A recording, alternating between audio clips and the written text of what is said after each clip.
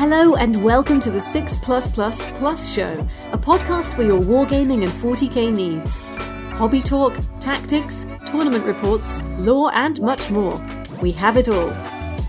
Please welcome your host for the evening, Tom. Welcome, ladies, gentlemen and gribbly tollkeepers, to that 6 Plus show. I am your host, Tom, and today we are kicking things off with a very special first edition of a new segment we're going to be running called State of Play, where we examine specific factions in depth for an hour, get into what makes them tick, get into how they've been doing, get into where they're headed in the future. And most importantly, we talk to some people we love very much who are very damn good at playing said armies. So with that in mind, I am joined tonight by the current number one seeded Death Guard player in the world, Stuart McIntyre. Say hello, Stuart. Hello. We're not worthy. Yeah. It's a pleasure to have you on. And I'm also regrettably joined by Lee, a man of no worthy note. It's hard to argue with any of that, and I've just said it's great to have someone on here who finally knows what they're talking about. It's been long overdue, right? Got to get that talent in from somewhere. Got to get some credibility somewhere, because we can't just keep coasting. So today we are going to be talking all things Death Guard. This is an army that thankfully all of us played to some extent. They were my first army back in the game. Lee picked them up. Mine was a lockdown project, really. Ninth, yeah. They had a shiny new book, and I was like, oh, my armies are kind of all rubbish. Let's pick a good one. And then, I mean, the story will tell how that went for the next year or two. But actually, Stuart's Death Guard origin story we don't know, so that's what we're going to start with today. I'm genuinely curious because I actually don't know.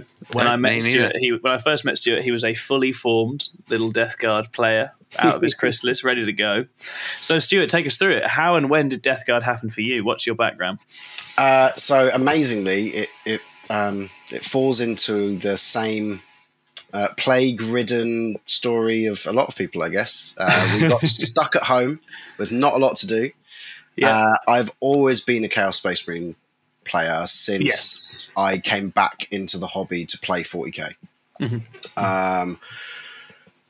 I've always been a Chaos collector, even longer than that. I played Fantasy 2nd Edition, went to GTs, worked for Games Workshop for a short period of time, and used to sit in the Games Workshop in St Albans and write disgusting lists and try and spin sixes and do all the things that you do until you go to university and decide you don't want to paint toy soldiers very much anymore. So when Chaos Space Marines kind of started to fall by the wayside, I decided I wanted to have a bit of every legion. And I'd been working my way through, and I picked up some Thousand Sons and painted some of them. And Death Guard actually were just the next thing on the list. I just wanted to paint some. And I found someone selling some secondhand and started doing some conversions because I love my kit bashing. Yeah. And then started playing them and then went, oh, this is my kind of calling. They play the way I like to play, you know. Yeah. I tried the Thousand Sons. There was too much admin. And the Chaos Space Marine still felt too much like 7th edition, where you needed great big balls of death with a million overlapping auras, and if it didn't work, you died. Yeah. I felt that they were a way of me improving myself, basically. Can I just add at this point, Stuart's armies, I hate going to events where Stuart goes to them, actually, because he always wins all the best painted and best army awards every event. Not that I'm really in the running for them anyway, but just, I mean, if you get the chance, I don't know, Stuart, if you've got like an Instagram page or anything like that, but you should have one, and you should plug it now because your armies are beautiful.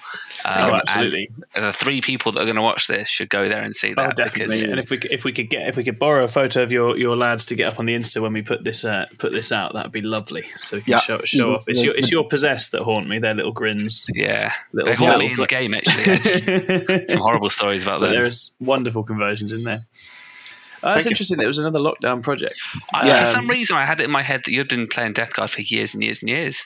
No, I've always been Chaos Space Marines. Death Guard's the edition. So it's a lot like yourself, Lee, where that sort of Chaos is very much the bedrock of what you're about. But obviously, Death Guard have had such nice new stuff in the last few years in terms of models and range that they are a really nice one to dive into, aren't they, as a project? So probably only properly started recording competitive Death Guard games in May, June of last year. Nice. And keeping a track of how I was doing. And that coincides with the club I go to reopening. Yes. As well. So Twisted Dice. Indeed. Another shout out for them. They are getting some good publicity from our 3 viewers. Absolutely. The problem is actually, Stuart, you're one of our 3 viewers. Yeah, I was going to say, I don't know if Stuart's on here. I don't know who's going to say. Who else is going to watch?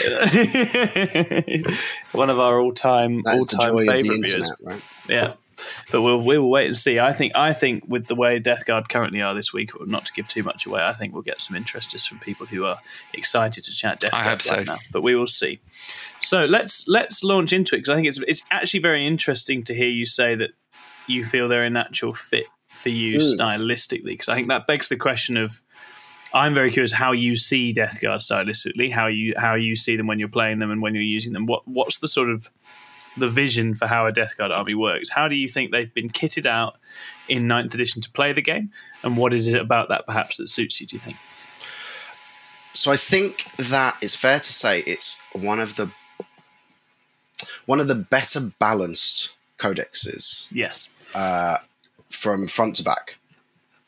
There's some units that over the 2 years of 9th have seen far more play than others, but at the same time, there's also been nothing that's been nerfed to the ground or spammed to Kingdom Come,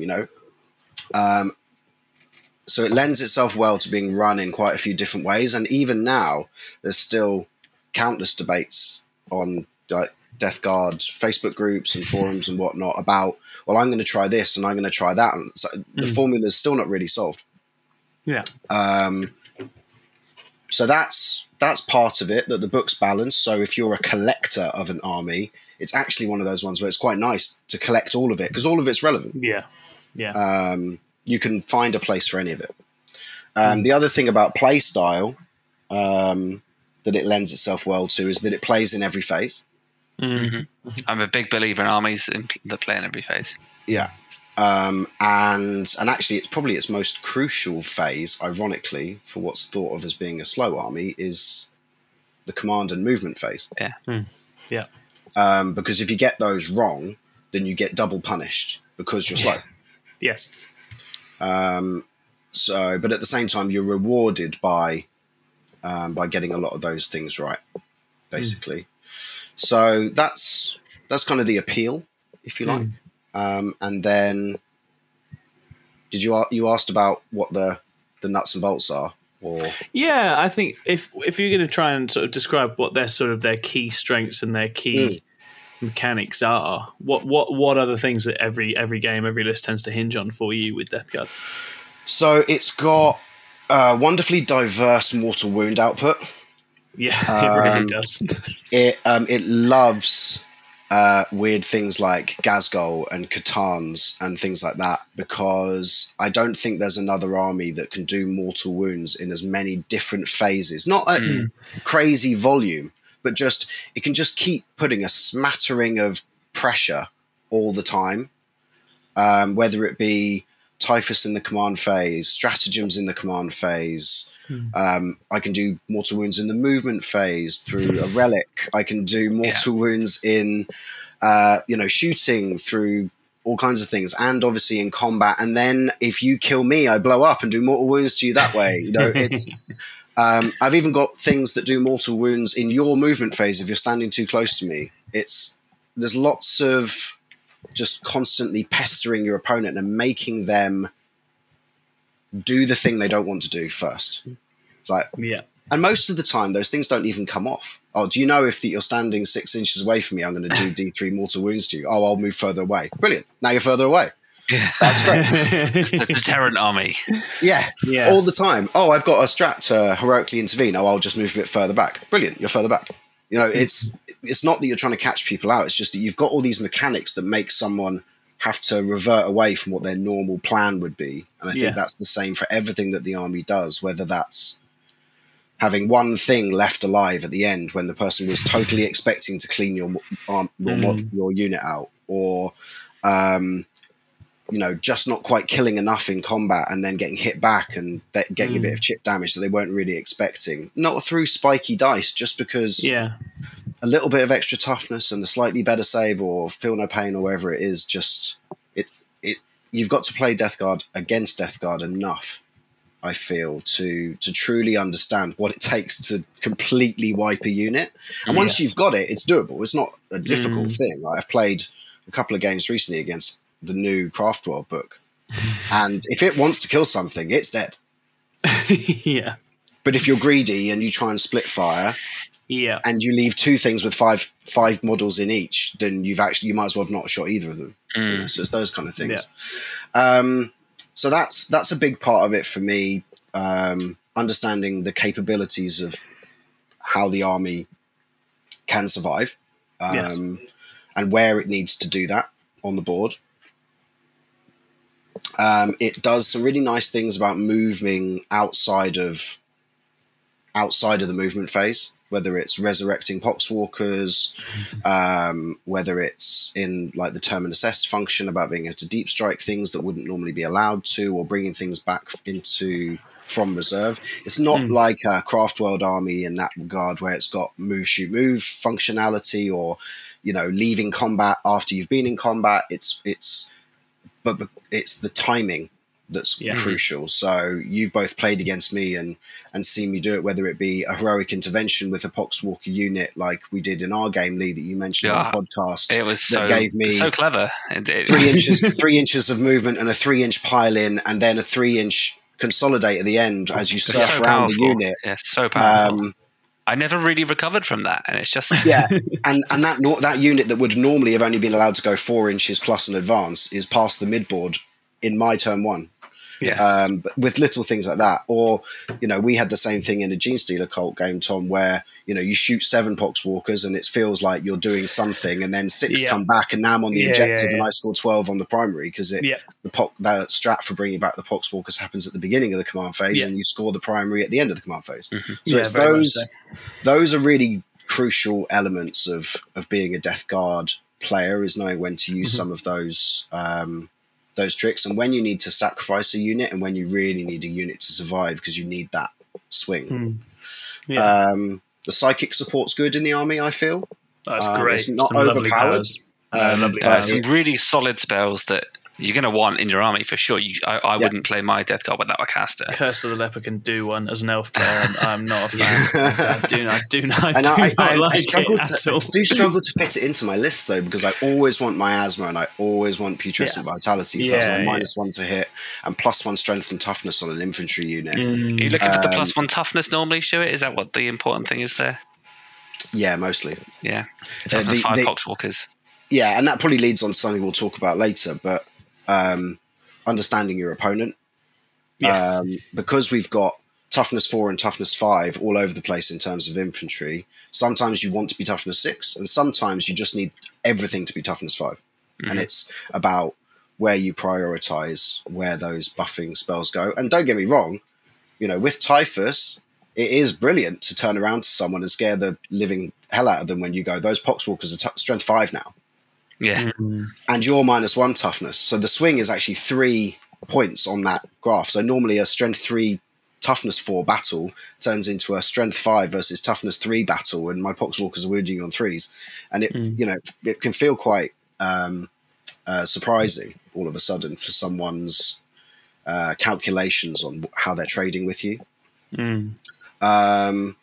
We have good rerolls. There's plenty of reroll 1 auras, and the plague weapon mechanic so powerful. Can get you out of trouble a lot of time, especially with the plague burst crawlers, entropy cannons, and the mortars being strength 8. You're wounding a lot of things on 2s that you want to kill anyway. So to be able to reroll the 1s to wound with a vehicle that you don't normally get any other form of rerolls with, just adds that little layer of efficiency, which is great. And I guess the last thing that cycles back to playing in all of the phases is that if you allow yourself to and not get caught up in a arm wrestle, it does actually play the mission quite well. Yes, especially the primary. Yeah, I was going to say the primary in particular is where they've got a lot of play, right? That's your win condition. Your biggest win condition is, can I get my opponent down to 30 on the primary? Yes. Yeah, without a doubt. Yeah, it's an interesting one, and I think so much of what you say there really hammers in. I think they're one of those armies where a lot of the opportunities in the game, I think, come from the mistakes your opponents make trying to deal with the puzzles you set them in a way. Yeah, I think if they're not one of these armies where they're not one of these armies where you can spot and exploit something miles away. But they're one of those armies where if the opponent doesn't handle you very carefully and with the exact right applications, they open themselves up, right? They undercommit.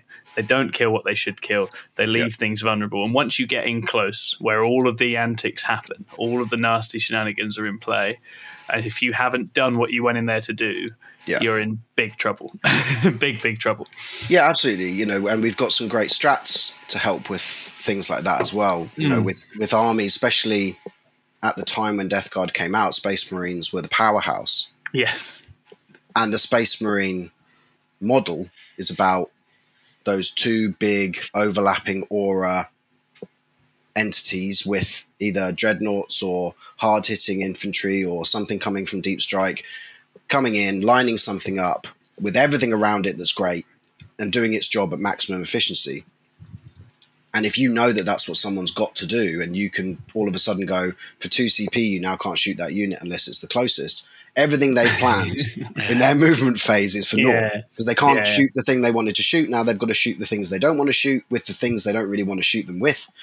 And that might leverage a good turn for you the following turn if you can time that right. Not it being a gotcha moment, but it's the nature of that kind of strat. No, definitely. Cool.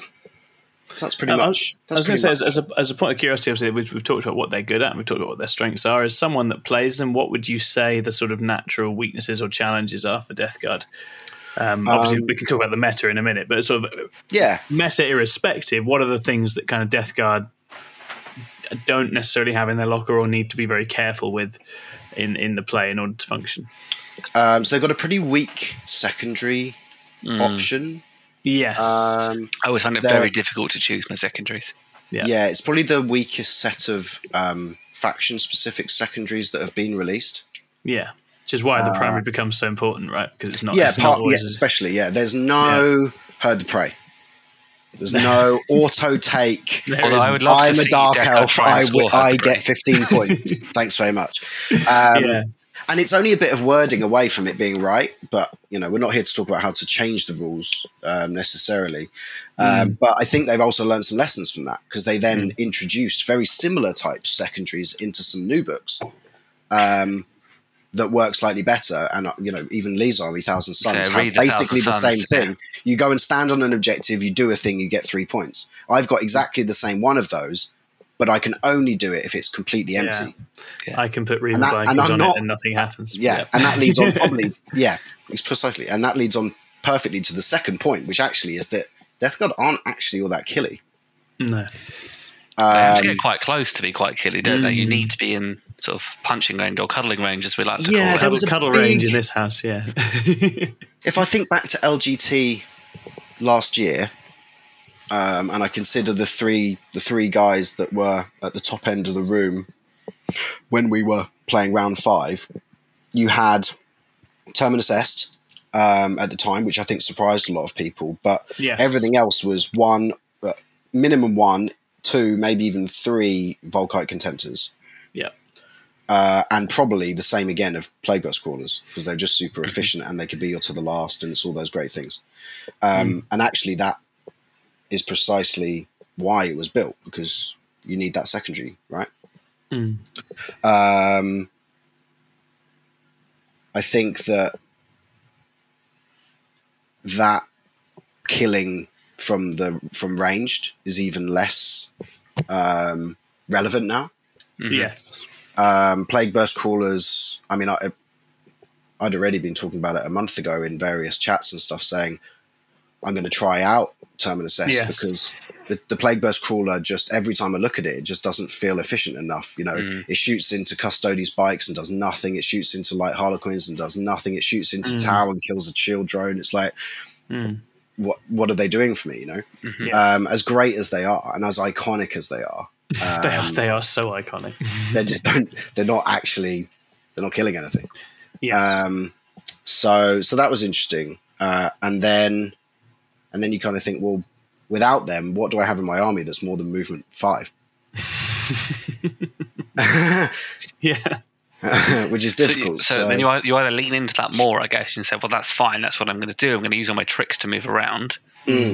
Or you could bring in some of the more obscure demon engines. Yeah. I'm a huge fan of the Mephitic Blight Haulers in all ways. I also love the Blight Haulers. Yeah, I'm not. It's funny. I see a lot of people. I know Don Houston's run the Demon Engine list at the beginning of this year to try it out. I think. Yeah, but he's not number 1 in the world anymore, so we should just use. To be fair, I mean, I don't know why we're telling you what we've got absolutely no idea what we're saying. No, absolutely. I like it. Little puppies. I feel that they need too much babysitting. They need you to change your plague company to be relevant because you need the 4-up invuln. They do like poxmongers. You need the stratagem to reduce attacks by 1. So you're spending CP on them every turn, and then the missile launcher and the multi-melter aren't plague weapons, so you're not getting rerolls. No, that's true. So I look at all of those kind of things and go, 260 points for 2 of them. What could I do with those 260 points that I like more, that plays the mission, that doesn't need to kill anything to still get me points? So recently, for me, it's been, introducing Plague Marines back into my play, taking Rhinos, taking the Possessed, and we'll go on to why those units probably are now going to go back to the shelf. And other things are going to join them instead. The Mowers are great for adding speed. The Flesh Mower is always great. Yeah, absolutely great. That was one of the things when I first saw the new rules for that, when that leaked, I was sort of like, oh my word, this is very fun. Obviously, the way things have crept since. It's not that killy, but it's still very killy. Yeah, and it was brilliant to introduce. I introduced them into my list when Grey Knights were at their most prevalent. Yes. So I introduced a 3rd Plague Burst Crawler because the Entropy Cannons love the Grandmasters, and I introduced 2 drones because Strength 7, Damage 2 versus Toughness 6 with no invuln sounds great. Yeah. To go and mop up interceptors and whatever. So and that's, again, goes back to the thing we said at the beginning. It's a great army to collect because it can all be relevant. As the meta shifts, you can find another bit in the book that's a new fun thing to do. So other weaknesses. We're very vulnerable to mortal wounds, ironically. Yes. Although it used to be the thing the army was best at. Yeah. Real swinch there. And we're very vulnerable to very high rates of fire.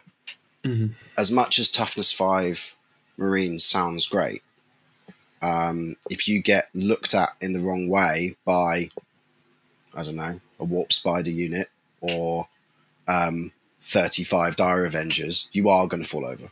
Oh, for sure. Like really badly, it's fair to say, isn't it? Or whatever, Yeah. But then again, so doesn't everything else. So I don't know. Yeah. But I think it's definitely fair to say that low points for Death Guard meta-wise in this edition have coincided with high points for very concentrated ranged fire armies. Right, that's been the case when you've had Admech. That's been a low point when Tau was sort of coming out and were very, very, very oppressive more recently. That kind of that sort of just mass shooting that just doesn't care how tough you are, or how good your invuln is. It's just going to get through you eventually. That leaves, with the mobility and the other issues Death Guard had, those armies that don't need to engage with you at all are hard work. Bring on 120 las guns from Guards. That's the next thing, right? That's the next thing. That's all in production, I assume. Yeah, who needs to be toughness 8 with a 3-up save and a 5-up invuln when you're getting auto-wounded on 6s by a random guy in a shirt? So it's going to be interesting. I think the next month is going to be fun for that. But so those are probably the main things. And then coming back full circle, because you've got a small pool of secondaries to pick from, you get double punished for either bad list design or if someone can deny one of those. Yes. No, definitely. Are you struggling? I guess what I would normally think at the moment is to bring in one of the new the change to psychic interrogation. Are you looking to try and get a second caster in just for that, or is it too many points that you can't afford? Well, interestingly, you can't actually build a Death Guard battalion without one caster. Yeah, you have to have a playcaster. That's true, yeah, because of the Lord of the Death Guard rule. Yeah, so you physically cannot take 2 of the non-caster HQ choices and run a battalion. So the spells are good enough that you do. So yes, to answer the question properly, when we went to the Twisted, the Honor the Prince or whatever. War of the Dark Prince. Yes. Yeah, that was it. The one where you and I played that one. The 2-day, yeah. So I ran. We all played each other. Yeah, we did. Yeah, I didn't get to. I was gutted. I missed out on getting a game against Chris. This was very my 1,000 Suns at that event. Yeah. You wouldn't. You were at the top end, and he was very much at the bottom end. I wouldn't worry about that. With the aforementioned admin that you pretty sure Chris lost to Imperial Guard at that point.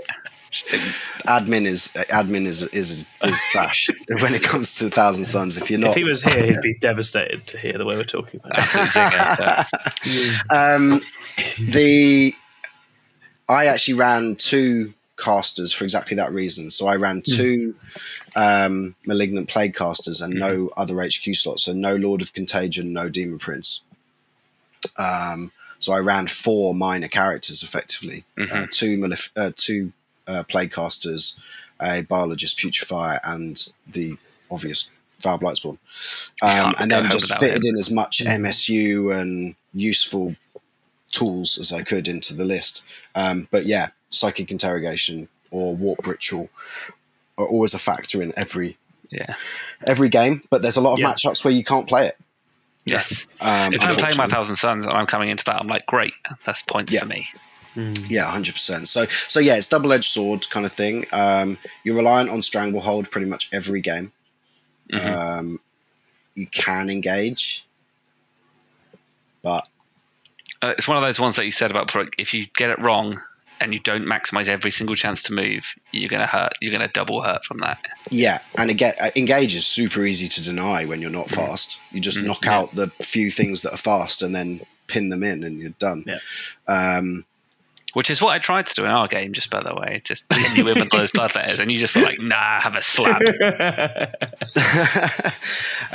Yeah, we'll discuss another day why I don't think that was the right play into me, but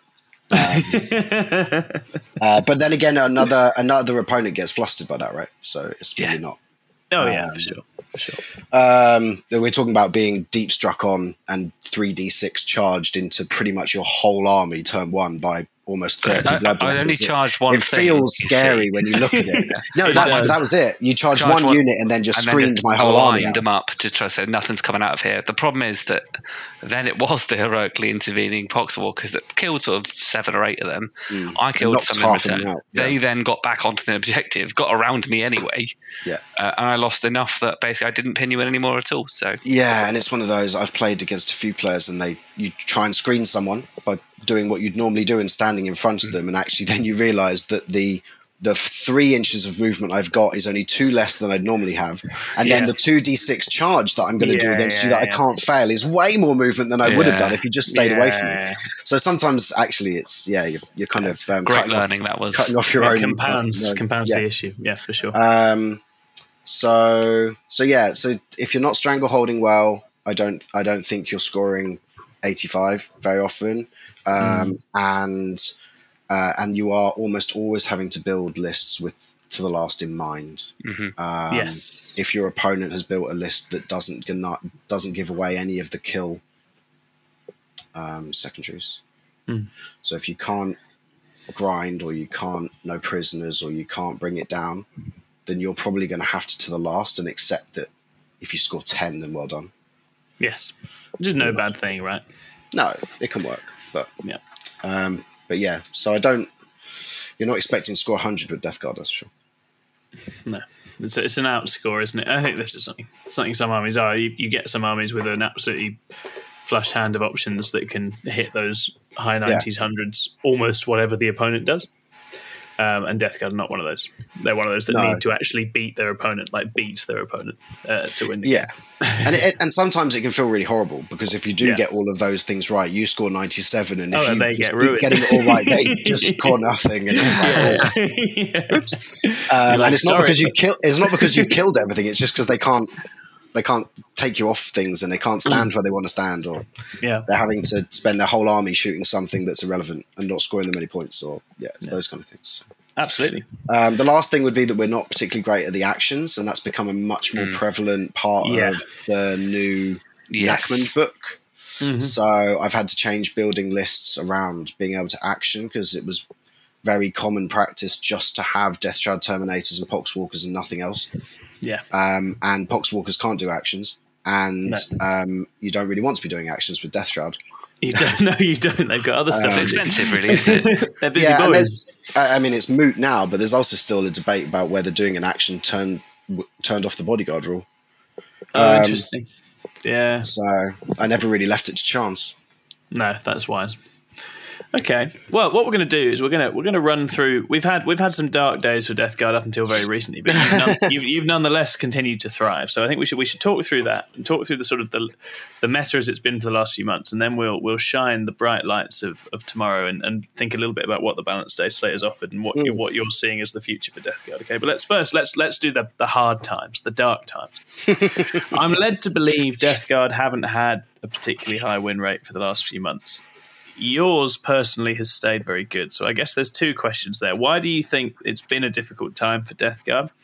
And what have you done that you think has mitigated that? How have you been able to keep digging things out in a much more hostile meta environment? Cool. So if we start with why it got tough for Death Guard in general. Yeah. So the Chapter approved points messed around with some of our natural list building options. Yes. So the Plague Burst Callers went down. Yes.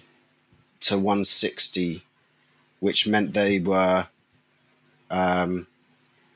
15 points cheaper than they were, which was fine. But they were always to the last, and you tried to build the rest of your list to be less than 175 points. Yeah, so you could have those three big tanks. Maybe a Demon Prince with wings who's 185 as your third one, and he's quite easy to hide, and you don't need to missile him about because he's normally buffing and being a threat and stuff like that. So that's great. And then the Death Shroud went up by 5 points a model, so they become 165, and the Plague Burst Callers become 160, and now you've got a 3-man unit with no protection against mortal wounds that's now your to the last, and that seems horrible. So therefore people had to drop. You had to choose. Either you take Death Shroud and really tech into it, or you drop the Death Shroud and you stick with the Plague Burst Crawlers and the Demon Engines and go that way. And that's what people probably tried to do January-ish. Now, I don't own Malefic Blight Haulers, so I was never tempted to do the Malefic Blight Hauler thing. But I still don't think – there was never a part of me that was tempted to go and buy 9 of them. So, and thank you. Because you're sane. Well, possibly, yeah. One of the cheaper units to buy 9 of. They are really cheap. It is actually incredibly cheap. They are really good. Like if you compare them to like trying to do grotesques or What are the birds that the Drukhari get that are like £10 for one base or something? Nuts. So yeah, no, they are pretty good value for getting you up and running, which is good for that. So that was a big. That was a big hit as part of Chapter Approved, and Poxwalkers went up by 20%. Well, 25, 20%. So they went from 5 points to 6. Yeah. So 3 weeks ago, I went to St Albans RTT with a Terminus S list that in December of last year would have been 1,845 points. That's insane, isn't it? Crazy. And we weren't like pulling up trees. Well, that was the thing with the timing of those changes, right? It was the classic, like a kick in the teeth, 6 months too late. A bunch of changes targeted at a brief period when Death Guard were stronger that actually had ceased to have any competitive relevance, right? They were strong, they were fine, but they weren't dominating top 5. It was an army that you could much of a hit as well. Yeah, exactly. It was an army that you could go to a GT, and if you had a really good performance and the right matchups, you could go 4-1. Yeah, exactly. Yeah. Pretty much, and even even at the heights of Leicester for you, Tom. The Death Guard guys that outperformed me on that day was still 4-1. Yeah, that was right at the top, and I think he was taking Mortari, and it was for sure. Yes, yeah. There was a little clutch of people that did some work with Mortarion in the list at that time. Wasn't there? So, and then obviously that coincides with the Boogeymen arriving all at the same time. So, Custodes, Tau, and most recently Eldar, they pose different challenges to what was already in the meta because of the nerf to Orcs, the nerf to Admech, and the big enough changes to Drukhari. I felt like I was getting somewhere with Drukhari, if I'm honest. I was trying to solve. I was getting close to solving the puzzle. But yeah, the hit to Talos right at the back end of Chapter Approved was just enough, I think, to. Drukhari got pushed back to a way of playing that I think Death Guard liked, because it's actually not many wounds on the board. It's cool, it's fast, but it doesn't like mortals in any way. So again, bad Drukhari players fall over and get ate up by Death Guard armies. I know, and the best Drukhari players, even to his own admission, the Mr. Dom, undisputed one of the best Drukhari players any of us have ever met, goes and plays Harlequins for a month. So, sure. It's also those little nails in the coffin that makes a big difference, doesn't it? It's not just that your army got worse, it's actually that the best players aren't even playing it anymore. For you to have a chance against them, they've gone and picked something else that can smash you in the face. And for us, the biggest challenge I was finding is that I could write a list to beat Custodes, and I could write a list to have a game against Harlequins, but I couldn't write the same list to do both. For sure. But again, can anyone? I don't know. At that time, 3 weeks ago, if you add Tau into the mix as well, I don't know if anyone had a solution that could beat all three of them other than Custos. Not at all. Not at all. But it compounded the issue, didn't it? In a situation where you'd already been dealt a few things you needed to adapt to, you also just had these big heavy hitters swinging around. Big books coming out with a lot of really good answers for power armor. Effectively at a time where you were having to drop your Terminators and pick up power armor. Yes. So that was noticeable, and I still had some pretty good games. I was lucky enough to play a chap that runs Goonhammer. James Grover. Yeah, so I was lucky enough to play him in game one at that event and lost by a point into a pretty solid mixed list with all the Jazz Striking Scorpions and the Howling Banshees and unit of Shining Spears and a nasty Autark and a Night Spinner and all the jazz. But when he wanted to, his Shuriken just looked at a unit and it fell over. I'll do that. It's one of those. So that was probably some of the tougher parts of the last 3 months. What did I do right? Yeah, I was going to say, because your own win rate remained very good, and you kept putting in great performances. So what was key? Yeah, I think that is a big thing, isn't it? That's a huge part of it. That's a huge thing. You didn't piss off and play something else. There's a bit of that. I'm so guilty of that. There's a bit of that. I also am. I've been flaking. I'm back now. It's fine. Is it stubbornness? I don't know. Maybe that's why I like the faction. Don't know. So. Yeah, what have I been doing right? Sticking to my guns on a few things. I think that it is a faction, and it's not just me. I think, or maybe it is me. Maybe it's why the faction works for me. I don't know. It isn't getting very deep and meaningful. I think it's a faction that benefits on this podcast hugely from you knowing your opponent well, really well. You don't just need to rock up with your list and know how all of your combinations work for you to win. In fact, your best gains are normally made in understanding what's your profile, what's your toughness and save, what's my efficiency into you and what's your efficiency into me, and how can I manipulate that with, choosing what unit I cast onto, choosing what unit I deny you from killing at the right time, or forcing you to go change your ordering where you really wanted to shoot your melter guns at this, but you can't. I've played into plenty of Iron Hands players who will bring down the horrible drop pod of Doom only to get screened out by Poxwalkers, target the thing that they want to kill and go, well, actually, I'm willing to spend 4.4 CP on Cloud of Flies, so you can't shoot that Terminator unit, and now you're going to shoot eight multi-melters into Poxwalkers, kill 12 of them. I'm going to bring 7 back and be halfway towards you and then charge you next turn and they all die. So it's those types of things. But you can only do that if you play enough games. And if you pick up a new army, sometimes you spend so much time worrying about your army that you're not also learning the meta. And we don't all get to play 5 games a week like we would do if it was our job. You get to play maybe once a week, once every 2 weeks. And you get to watch some back reps and listen to some great podcasts. So you need to make the most of every rep. Yeah. And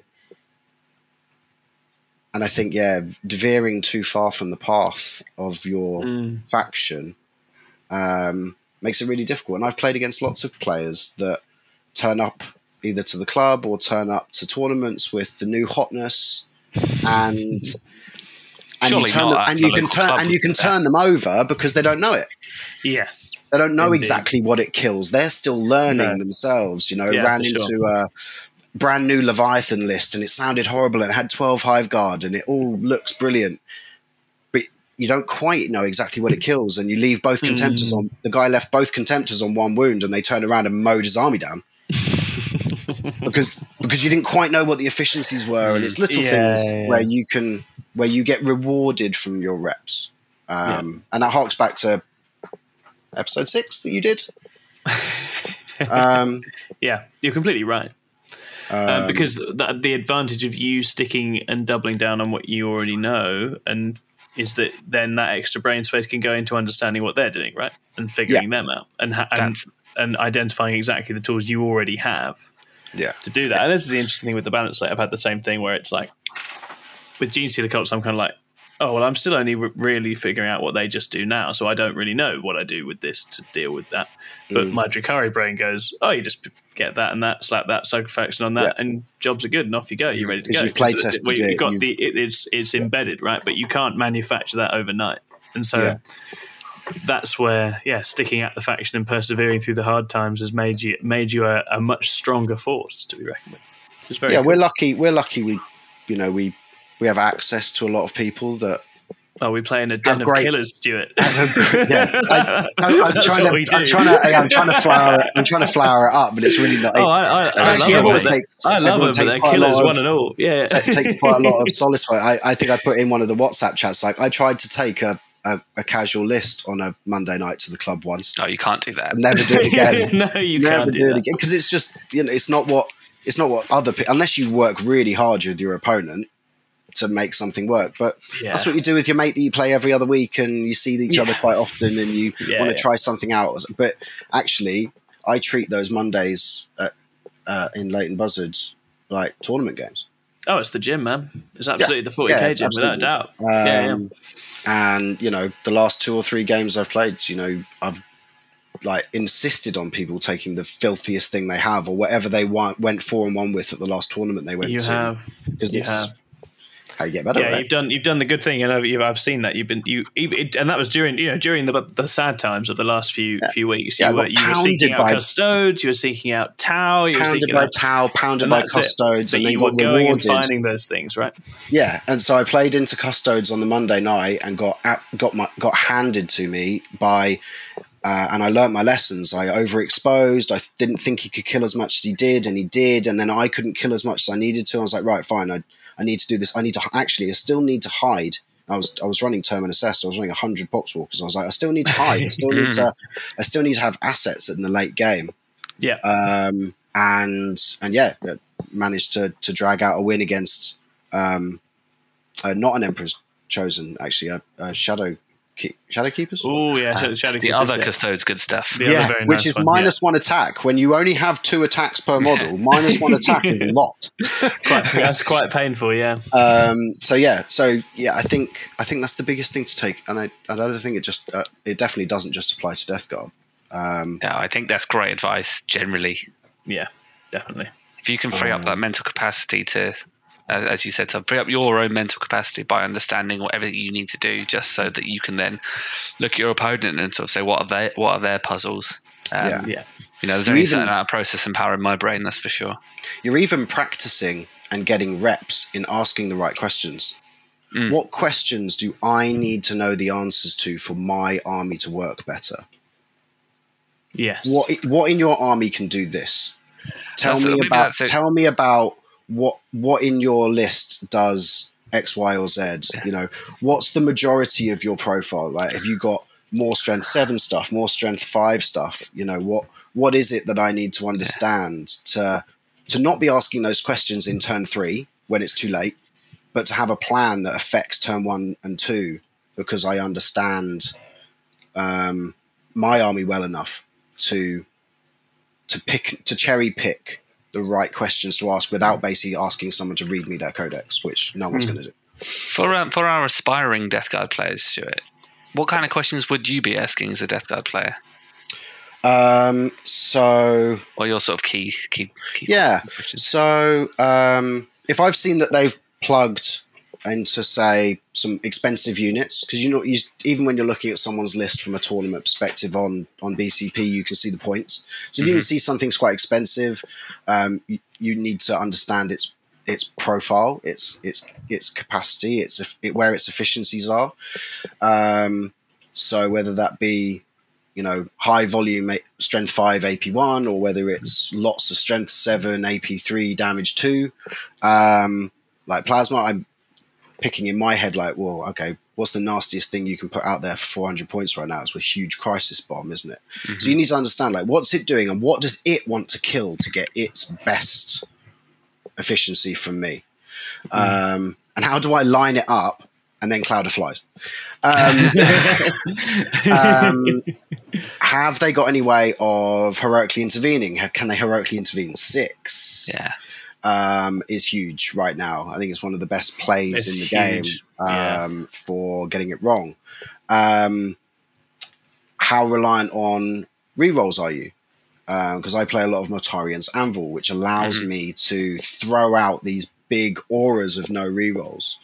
But a lot of the time that requires setup. It requires me spending points in the command phase and then casting a psychic power. But if they don't rely on rerolls because they're orcs, then you're wasting your CP and your time even casting that spell and doing that thing. So I know when I play an orc player, I'm not relying on sending the gloaming bloat out to be a nuisance anywhere. I might use it to turn off Overwatch, but I'm not using it for that. Whereas if I'm playing against Space Marines and he's taken Oath of Moments, he's going to park 1,000 points in the middle of the board, and I can go, well, here's a 12-inch aura of no rerolls, thanks very much.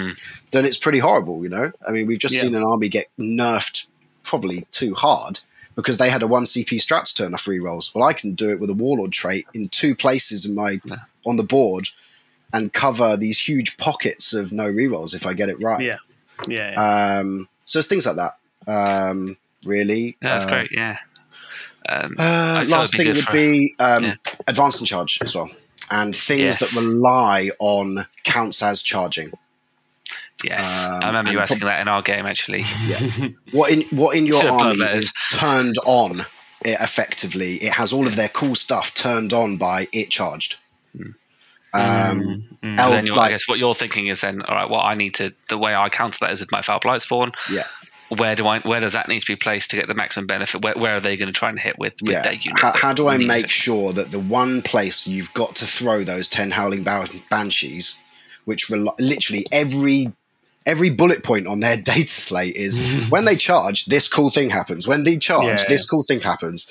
And you just go, well, you don't count as charging. So you're dead because you're a toughness 2 elf now. Because you're an elf. Yeah. So yeah, those are probably the three biggest ones for me. I'm trying to think of what I've got caught out with in the past for not asking questions. Yeah. As well, which is kind of a big one as well. But yeah, those I would say were the tech choices: the Foul Blight Spawn, the rerolls, and understanding strength profiles of ranged attacks. If you get those 3 things right, then you can normally you can normally get yourself in a scrap. Great. I'd say. Nice. Very nice. Yeah. And so to the good times. So to here we go. This is where we're excited. The new changes. Don't Obviously, get too excited.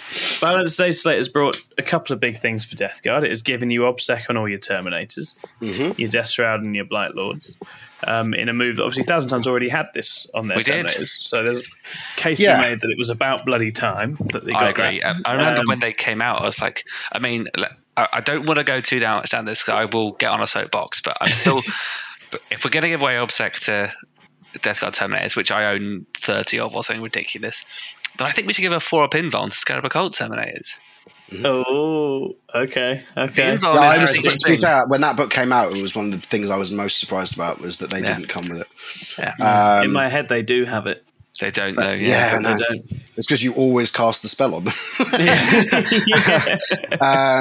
No, absolutely. I think interestingly, the comparison for me between the Death Guard Terminators isn't with the Scarab Occult. The big one for me is with the Grey Knights. Okay. Tell us more. Two units to do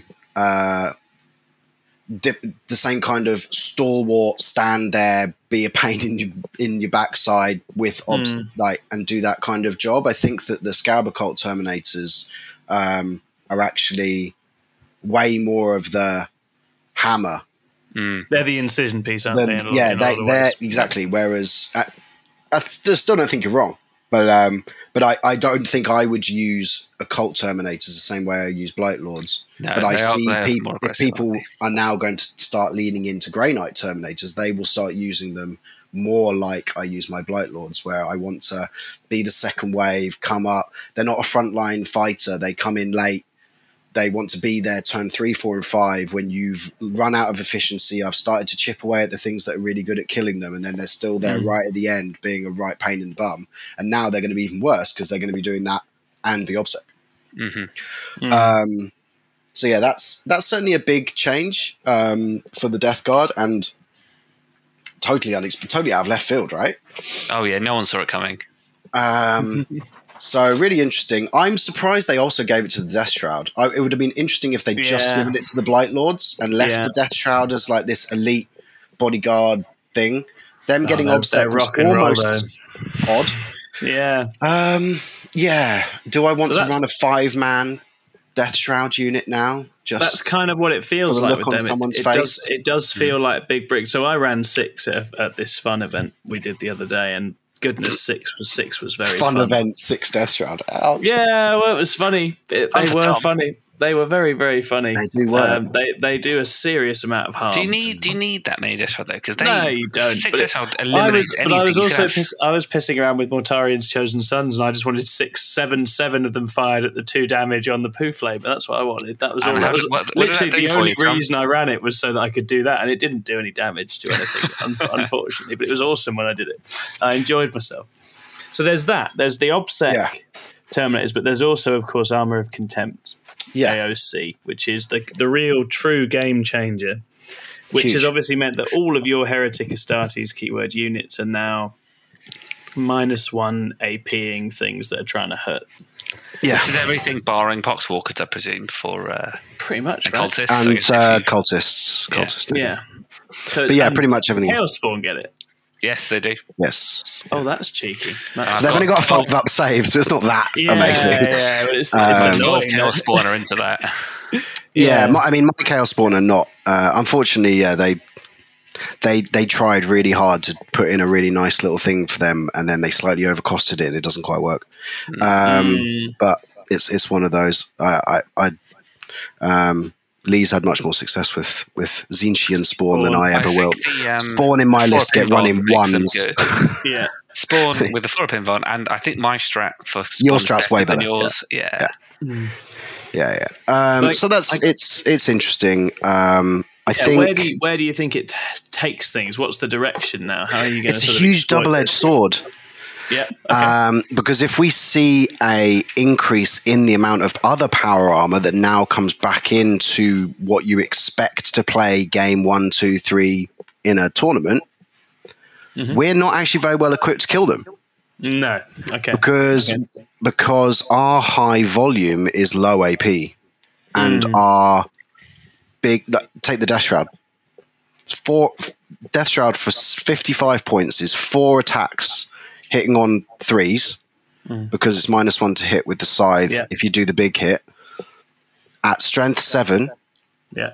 So even more often than not against toughness 4, you're wounding on 2s, great. Rerolling 1s, great. 4 attacks is lovely. It sounds brilliant, and that's AP 3.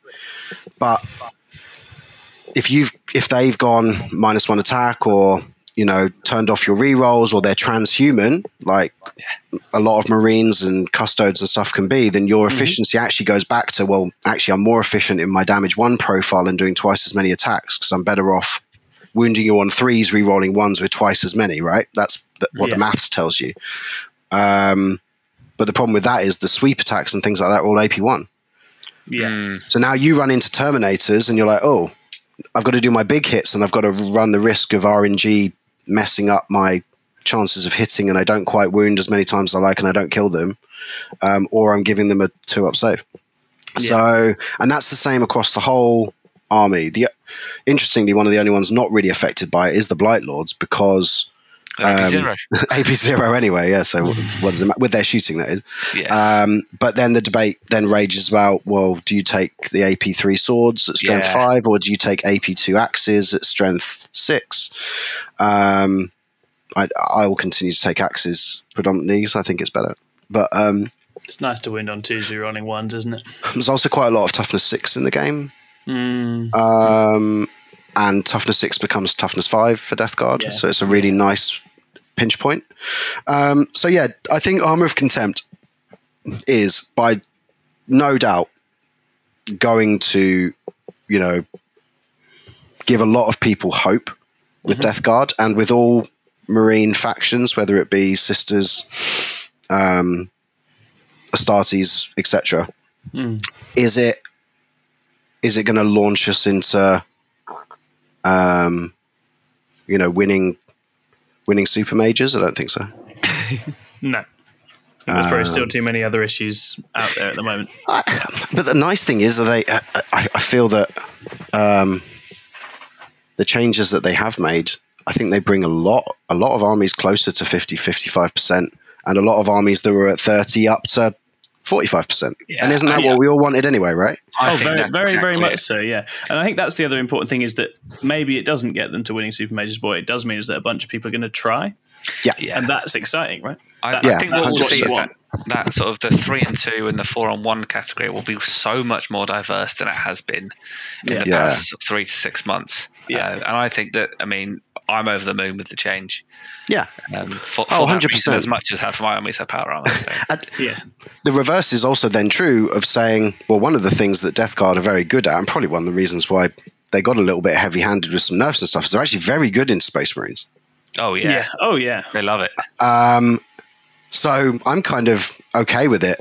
If everyone goes and gets their white scars back out again, then I'm going to be loving life. This is the thing. If it's party in the middle meta, Death Guard, like a few armies from that sort of early stage of Ninths, will like that. Try and chop me up with a whole book that's full of damage too. I'll be loving that, So that will be the interesting thing. Are people going to drop their Tau? Are they going to drop their Harlequins now and go back to the thing they actually loved? Because if you're going to win 50% of your games with an army you just picked up because it was winning 70%, but you could also win 50% of your games with the army you actually loved because you've collected it since you were a child and you've always wanted to run an army of Beaky Marines ever since the 2nd edition rulebook, then, am I speaking my own childhood fantasy there? One day it will happen. I will run that Crimson Fist full Beaky army. Oh, really? Oh, my word. That is the hobby project I want one day. I would enjoy that. Yeah. I love Crimson Fists. You never see them about. But no, that's it. Pardo does it, doesn't he? Yes, he does. So that's made a big shift, and it squeezes the middle a little bit. But there's also changes on the data slate that hurt some of the things that we did really well. Can I guess that is indirect? Yeah, that's one of them. Yeah, so the Bodyguard. chain Plague Burst Crawler. Bodyguard, is a big boy. Oh yeah, Bodyguard as well. Yes. So Bodyguard going then goes back to the what secondaries do you choose? Well, normally I'd take Warp Ritual. I'd stand in the middle. I'd Bodyguard through a wall, and Typhus can stand there and do Warp Ritual and not get shot at. Well, I can't do that anymore. Yeah. So now, just to do my secondary, I'm probably throwing a unit away more than I was before. So now am I going to have to rethink how I do that? I don't know. So that's one thing. And then, if I want to Stranglehold and you're playing on quite a heavy board, well, one of the best ways to Stranglehold is just to make sure you kill that 5-man Marine unit that's standing on the back objective. Well, if my Plague Burst Crawlers now are hitting on 4s with D6 shots, and that Space Marine unit is effectively getting a 2-up save in cover against a Plague Burst Crawler, I'm not killing 5 of them. No way. So now I'm choosing how do I win Stranglehold in a different way that isn't just the get out of jail free card of landing 3 strength 8 D6 AP -2 shots on top of them. Yeah. So it's given with one and taken away with the other. But going full circle with it, it's a lovely diverse book. So if I want to put the Plague Burst Crawlers on the shelf, I've got plenty of other ways to pad out 2,000 points that I feel can play the mission and do a job. No, sure. I have a question for you. Yeah. It's a simple one. Volkite Contemptors, are they back? Yeah. Yeah, they're back. They are back. Yeah, because they don't care about Armor of Contempt. Are they back with Tollkeeper as well? Yeah. I'm looking at them thinking, I love it. And with the strat for mine to make them AP1 when relevant, still very, very good. They also love elves. One contemptor trades really nicely into 390 points of Void Weavers now. Yeah. Well, yeah, there you go. That's a really good trade for 170 points worth of contemptor versus 390 points of Void Weaver that can quite happily, you can fail 4 of those saves and take 4 mortal wounds and you've just lost 2 of them. Yeah. So that's nice to have in your back pocket. They kill shield drones really nicely. So if you're chipping away at that custodes, that crisis suit unit, to get rid of all the drones, so that when you do get in there, you're getting maximum bang for your buck with your combat or what else you're doing. It can be good. They probably die the next turn. Like if you show them to a Tau army, they're dead. But at least you might get one turn where they do something. They're pretty poor into custodes. And they're great into Marines. They're decent enough into Orcs. So yeah, I think I've definitely written a handful of lists now that are 2 Contemptors and no Plague Burst Crawlers. Yeah, that feels the natural way for me. And the rest of it is just going into what bodies? Just armor on the ground. Yeah. Obviously, we've discussed a number of the big bads, Stuart, there. But what we haven't discussed yet is the newest and hungriest of the big bads. Obviously, Tyranids are now here. They are really looking to shake things up. I mean, I'm hearing disgusting things coming out of that book. How do you think Death Guard face into new Tyranids? Have you played them yet? I guess is question 1. No, I haven't. No, I've done my bit. I try and take a bit of pride in understanding the meta a bit. The mortal wounds were a problem. Yeah. So I don't think as much as I'd love it, and I've seen people writing the lists that are all Plague Marines and Terminators, and it sounds great, and everything's OBSEC and Power Armor, and let's make the most of Armor of Contempt. It's like, if you don't have 40 Poxwalkers standing in front of all of that, it's dead. You get 24 really mortal wounds dead. in your face. Yeah, the zombies have to bite. But can deep strike in turn 1 as well. So that's an issue. I'm in a weird position with Death Guard. Death Guard played really well into Crusher. Interesting. Or at least I was lucky enough to. I should have lost. There's one game I definitely should have lost, and he knows who he is, and he's too nice a guy, and we messed up, and we didn't ask the right questions of each other at the beginning. So we got there in the end, getting annihilated by a Bio-Titan. But other than that, I've never lost to Tyranids in 9th, which is weird, right? I I think the new book. It's difficult. I think we both want to do quite a lot of the same things. Yeah, that was what I was going to say. We want to play all the phases. We want to have a bit of everything. We've got some big stuff that hits stuff really hard. We've got some little stuff that wants to stand there and win the game for you. It's whether people will get too obsessed with the big shiny thing in the Tyranids book and just try and kill you. Yeah. And go, right, look at all this stuff that can kill you, and everything's going to kill you. And it's like, yeah, that's great. But if you're not standing on the objective, then you lose. Yeah. So I don't know. I haven't yet I've seen a couple of lists that I really like the look of because they're actually really balanced. But the ones that people are saying, look at this list, look how scary it is, it's going to do all of this. And I look at it and go, yeah, it's pretty scary, but it's not winning you the mission, right? Yeah. So I don't think that the scariest list is going to be the list that wins Tyranids GT. Yeah. Does that make sense? Mm-hmm. Which is good book design, I guess, because you don't want the skew to also be the most powerful thing you can do. Mm-hmm. No. I think we're going to struggle. I can't say anything but that they are going to cause ripples, and they're an army that people love, and it's something that a lot of people that are Tyranids players are going to drop everything else they were doing in their life to get their Tyranids back out again. This is their chance. Oh yeah, for sure. You know, and they will make hay while the sun shines, and they will love it and all for it. Absolutely all for it, because I think it's a wicked faction that deserves to be in 40k. And really, for me, there's only one thing that needs a little bit of a solve, and the rest of it I quite like the look of. I think the warriors are balanced. I think that they're a good troops choice, but they'll die. I think that the little bugs are still little bugs, and they'll still die. And if it wasn't for Armor of Contempt, I'd probably not be saying that. Because there's a lot of Strength 5 AP1 coming out in that book, isn't there? I was going to say, actually, they're outside of the psychic powers, which is sort of that's the headline grabbers. Actually, a lot of their other shooting has been nerfed pretty much on release, right? In terms of what it can actually do. Yeah. They didn't fack the book, but what they did is they made everyone else survive it a little bit better. Hive Guard going away helps. Oh goodness, yeah. Although there's still the Tyrant Guards, Hive Tyrant play that people are going to do until you can solve it. Comes down and pisses off that one. Well, yeah, all running two of them. Yeah, one that flies, does its job, hits something. Another one that comes out of deep strike, kills something, and the one that flew forward goes back into the warp, and the one that dip striked can move its full 17-inch move after combat. So yeah, it's horrible. Like you play this fun. But then if you know that that's what they're going to do, then you just kill the Hive Guard, and then the Tyrant Guard, and then you solve your problem, right?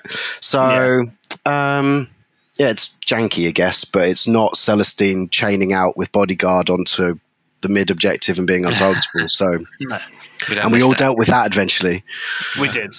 So, some of us just super smited her in one go. Yeah, I'm not in a privileged enough reroll to get up. I'm not in a privileged enough position to know. I've got a game on the 29th, hopefully, against Ace. Yeah. Oh, nice. Okay. So yeah, we need to talk lists and try and balance that out so that he can showcase as much as possible, and I don't just get tabled. Oh, is this going to be a recorded game? We're going to watch this. Oh, that'll be good. Yeah, nice, very nice. So that'll be fun. He likes venom cannons. Interesting. Say that much. Having played it once, he likes venom cannons. Strength 6? Damage 4. That's all I know. Oh. Yes. Well, damage 4, perfect, right? Yeah. Perfect. Yeah. Pretty sweet. But you normally pay the price for that kind of weapon. Oh, you do. Yeah. There's not tons of them. I think that's a weird thing that I'm hearing about the Nids is they're actually quite expensive. Yeah, you're not getting anywhere near as much. I played Mike from the club at the last RTT on the Sunday, game 3. And he was like, yeah, I don't get anywhere near this much. No. I think that's better for everybody. You get more... I'm sure you can play a Swarmy version if you like, but it's backbreaking to play that many models. I'd rather play less that was good. Yeah. I think, again, balance, isn't it? I'd advise anyone to do it, and I realise we're kind of running over time, but I'd advise anyone to try playing a game where you change the rule of 3 to the rule of 1. Oh, it's good. Yeah. Just to learn your book a bit. I Yeah. played a 1,500 point game with a friend and just one of everything. Yeah. And it's hilarious to kind of go, whoa, I can't throw that away because it's the only thing that can deal with that. And, those kind of things. And I think that I'd love it if more books lent into a variety of tools rather than just here, have three of my best elite option and 3 of my best fast attack and 3 of my best heavy support, and that's all you're gonna see until they nerf it, right? So hopefully for the Tyranid players as well, there's enough diversity. But I think Death Guard is certainly not going to make that book go away. I'd just like to thank you at that point, Stuart, for giving the internet the next thing to make Chris do for his next tournament, the Rule of One list, which almost certainly he's going to go for that. Yeah, I reckon the AdMech could do that. I agree. He basically did that actually with his randomly rolled with list. the randomly rolled list. Yeah, AdMech Rule of One list. You've got enough of everything. You got enough troops. You got enough HQs. I mean, I know you want to run 2 marshals, really, but. Yeah, I think you could have loads of fun running a Rule of One. And remember, you can still max it, so it'll just be six punchy bots. That'd be amazing. That would be amazing. I tell you what, it won't be. In Riser, like a hero. So yeah, except no substitutes. Nice. So yeah, that's pretty much us. I'm really excited for list building again. Yeah. Yes, I was going to say you're happy to march into this new era with Death Guard. You're still going to carry on with them for the time being. Yeah. I'd like to finish this whole season, I think. Yeah. I would love it. Nothing would give me more joy than finishing the season and seeing your name at the top. That would be awesome. I'm praying to Nurgle for you that you can keep doing whatever the magic is that you found, and likewise. Keep rolling. It'd be amazing to see that. It's been good. I think there's the cynic in me holds no expectations for it. I mean, you're still British, so you can't sort of have too much confidence. That's true. Yeah, last season there was 1,300 players that played at least one tournament of Death Guard, and right now there's less than 380 registered. Wow. So it's a big drop off in players. So either lots of people come back, or I continue to be at the top of a smaller pool. Yeah, either which way, we will continue to try and get better by learning via play of the same army, and I think there's a lot to be said for that. Fantastic. That's great. Well, we're looking forward to seeing how you get on, and we're all behind you. Let's see how it goes. Thanks very much for sharing your wisdom. It's actually been really enjoyable. I think a great faction to kick this sort of sub series off with. Thanks for making the time for us. No, it's been an absolute pleasure. Thank you for having me. Thank you, Stuart. All right. Good night, everybody. Bye-bye. Bye now. Go and do something else.